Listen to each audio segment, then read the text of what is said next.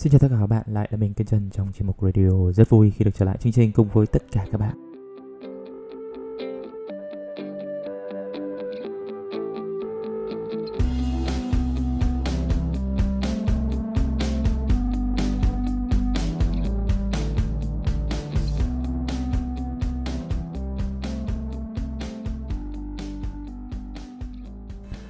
Hôm nay thì mình xin được kể với các bạn một cái câu chuyện và mình nghĩ rằng nó sẽ rất là ý nghĩa.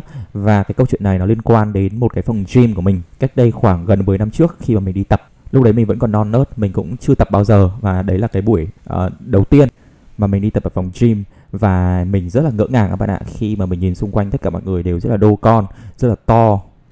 Toàn là các anh, và có những cái anh mà nhấc tạ ngực ấy đến 80 cân.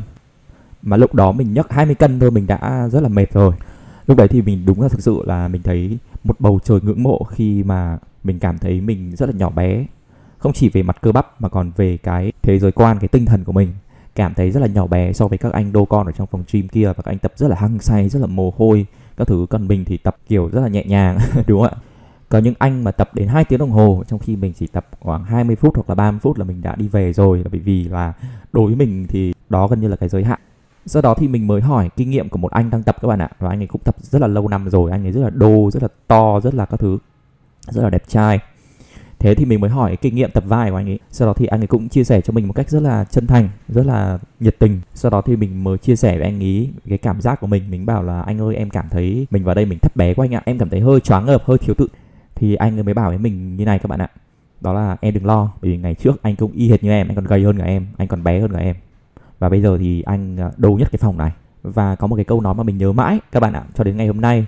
Đó là hôm đấy anh ấy bảo với mình, khi mà em đã bước vào cái phòng gym này, em chưa cần tập, em chỉ cần bước vào cái phòng gym này thôi, thì bản thân em đã hơn 90% số người ở ngoài kia rồi.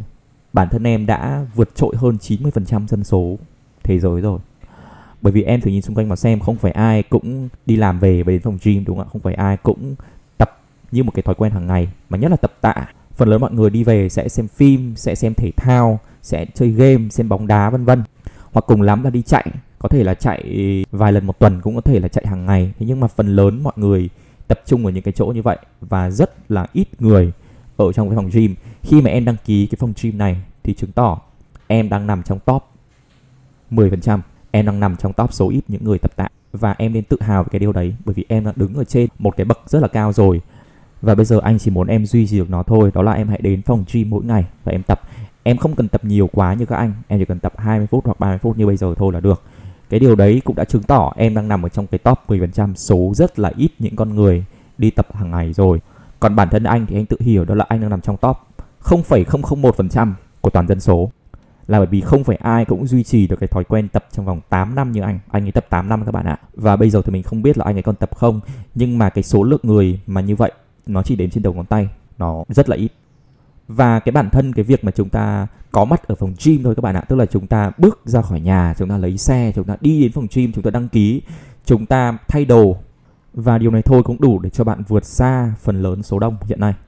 Khi mà họ coi vận động, coi tập nó chỉ như một cái trò tiêu khiển, một cái thú vui mà có thể làm thì làm, không làm thì thôi. Còn những người mà đến phòng gym hàng ngày thì họ thực sự họ take it seriously, họ coi trọng nó. Họ không tập thì họ sẽ ngứa ngáy, họ không tập thì họ sẽ cảm thấy tội lỗi với bản thân. Thì đấy là cái level khác hẳn nhau các bạn nhé. Hai người mà một người coi thường nó, chỉ coi nó như một cái vận động bình thường thôi, một cái hoạt động rất là tầm thường. Còn một người thì cảm thấy tội lỗi khi không làm nó mỗi ngày. Thì để cho các bạn thấy đây là cái sự khác biệt của thế giới quan giữa hai người. Thế cho nên là nếu mà bạn chưa tập hoặc là chưa có ý định tập thì mình khuyên bạn đó là hãy bắt đầu càng sớm càng tốt. Ngay từ đầu thì các bạn có thể chỉ cần đến phòng gym thôi, hoặc các bạn có thể tập những cái bước chống đẩy. Thực sự bạn chỉ cần chống đẩy khoảng 50 cái mỗi ngày thôi. Nếu mà bạn là con trai, bạn chỉ cần chống đẩy 50 cái mỗi ngày thôi, hoặc là squat 50 cái mỗi ngày thôi. Bạn thử nghĩ mà xem, có bao nhiêu người trong số chúng ta tập như vậy mỗi ngày ở xung quanh. Các bạn thử nhìn những người xung quanh bạn, có bao nhiêu người thực sự làm được cái điều đó. Có thể có những người làm được ngày đầu tiên, đúng không ạ? Nhưng mà đến ngày thứ 2, ngày thứ 3, ngày thứ 4 đến ngày thứ 10 là cái con số phần trăm nó bắt đầu nó giảm dần rồi. Và bạn càng ngày bạn càng rơi vào cái top số rất là ít. Bởi vì thứ nhất là bạn có khả năng bắt đầu, đúng không ạ? Và thứ hai đó là bạn có khả năng duy trì. Hai cái này nó đi đôi với nhau và nó làm cho bạn trở thành số ít. Bởi vì số đông sẽ bỏ cuộc. Số đông sẽ có thể sẽ bắt đầu nhưng mà sẽ bỏ cuộc rất là nhanh. Và nếu mà chúng ta cứ nhìn theo số đông, như một cái tiêu chuẩn để chúng ta hướng tới, thì con người của chúng ta sẽ trở nên rất là trung bình, sẽ trở nên rất là tầm thường, sẽ không có một cái mục tiêu nào nó quan trọng, và tất cả những cái tiềm năng của chúng ta nó không được khai phóng, nó không được khai thác. Và mình tin rằng cái triết lý này nó áp dụng với tất cả mọi thứ các bạn nhé. Đó là bạn hãy bắt đầu thôi thì bạn đã vượt trên 90% của những người khác rồi. Và cái công việc thứ hai, nếu mà bạn muốn rơi vào top 1% thì bạn chỉ cần duy trì nó mỗi ngày. Bản thân mình thì mình không đến phòng gym là bởi vì đối với mình nó tốn khá là nhiều cái thời gian đi lại. Thế cho nên là mình tận dụng đô xà, chống đẩy, squat và mình làm nó mỗi ngày các bạn ạ. Mình không cần tập nhiều nhưng mà mình muốn đảm bảo là mình làm mỗi ngày. Và đây là cái mục tiêu của mình các bạn ạ. Bởi vì mình rất là bận, thành ra mình không có cái thời gian để mình quá là đi sâu vào những cái chi tiết, đi sâu vào những các cái kỹ thuật phức tạp làm gì. Mình chỉ cần rơi vào cái nhóm 5% thôi là được. Mình không cần phải rơi vào cái nhóm 1% hay là 0,001% như là cái anh bạn mà mình nói lúc đầu. Thế nhưng mà bạn thử nghĩ mà xem, bạn chỉ cần rơi vào cái nhóm 5% thôi, hoặc bạn chỉ cần rơi vào nhóm 3% thôi, bạn đã quá là tuyệt vời rồi. Và cái điều này nó cũng không hề khó. Nếu mà bạn có thể chống đẩy được thì tất nhiên là nó vẫn hơn so với bạn không làm gì, đúng không ạ? Và phần lớn mọi người không làm gì. Phần lớn mọi người hiện nay sẽ chạy theo những cái thú vui mà nó gây nghiện hơn, nó nhanh hơn, nó mì ăn liền hơn. Còn tập chỉ dành cho những người thông minh, chỉ dành cho những người thực sự nghiêm túc.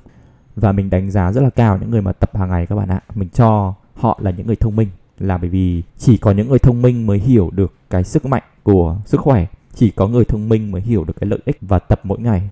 Chứ không phải thông minh ở đây có nghĩa là làm toán giỏi các bạn nhé, hoặc là điểm cao làm giỏi. Mà thông minh ở đây có nghĩa là hiểu được cái gì tốt nhất cho bản thân và theo đuổi nó. Và đối với đàn ông thì mình không đánh giá cao những người mà không tập hàng ngày các bạn ạ. Thực sự là như thế. Bởi vì có thể là họ lý do là họ bận, có thể họ lý do là họ thấy lọ thấy chai, nhưng mà thực sự họ chỉ đơn giản là lười mà thôi. Hoặc là họ không đủ thông minh để nhận thức được cái sức mạnh và cái tiềm lực, cái lợi ích của việc tập hàng ngày. Và như các bạn thấy đó là xung quanh chúng ta, khi mà bạn nhìn những người con trai ở ngoài đường chẳng hạn, thì có rất là ít những người mà thực sự tập các bạn ạ. Nếu mà người nào mà tập thì bạn nhìn phát bạn biết ngay, đúng không ạ? Người rất là đẹp, rất là cân đối, rất là chuẩn. Còn phần lớn chúng ta là gì? Phần lớn chúng ta một là béo phì, hai là gầy. Đấy, rơi vào trong hai cái trường hợp đấy gần như 90% hoặc là hơn. Và bản thân mình không muốn rơi vào hai cái nhóm người như này là bởi vì họ sống trong cái thế giới đầy dẫy những cái lý do, và nó ngăn cản họ, nó khiến cho họ không thể nào mà nhấc được cái tạ, hoặc là không thể nào mà có thể chống đẩy mỗi ngày là những cái công việc mà nó chỉ chiếm chưa đến 5 phút hoặc là thậm chí cùng lắm nửa tiếng mỗi ngày, mà nó đem lại một cái lợi ích khổng lồ như vậy. Cho nên đối với mình, đàn ông là phải tập các bạn ạ, dù chỉ một tí. Bởi vì các bạn thử nghĩ mà xem, ở những cái thời đại trước thì đàn ông họ phải nhập ngũ, họ phải đi ra chiến trường, họ phải rủi ro đến cái tính mạng của họ, họ phải gánh vác rất là nhiều thứ, họ phải chịu rất là nhiều những cái rủi ro, đúng không ạ?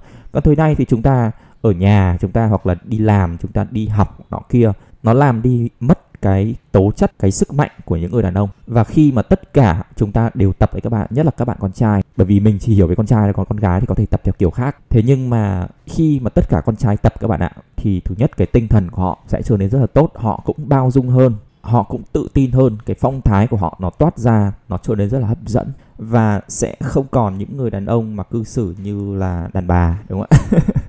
Thì để cho các bạn thấy đó là cái sức mạnh của tập nó mang đến cho, thứ nhất là không chỉ cho chúng ta các bạn ạ, mà cho cả xã hội của chúng ta.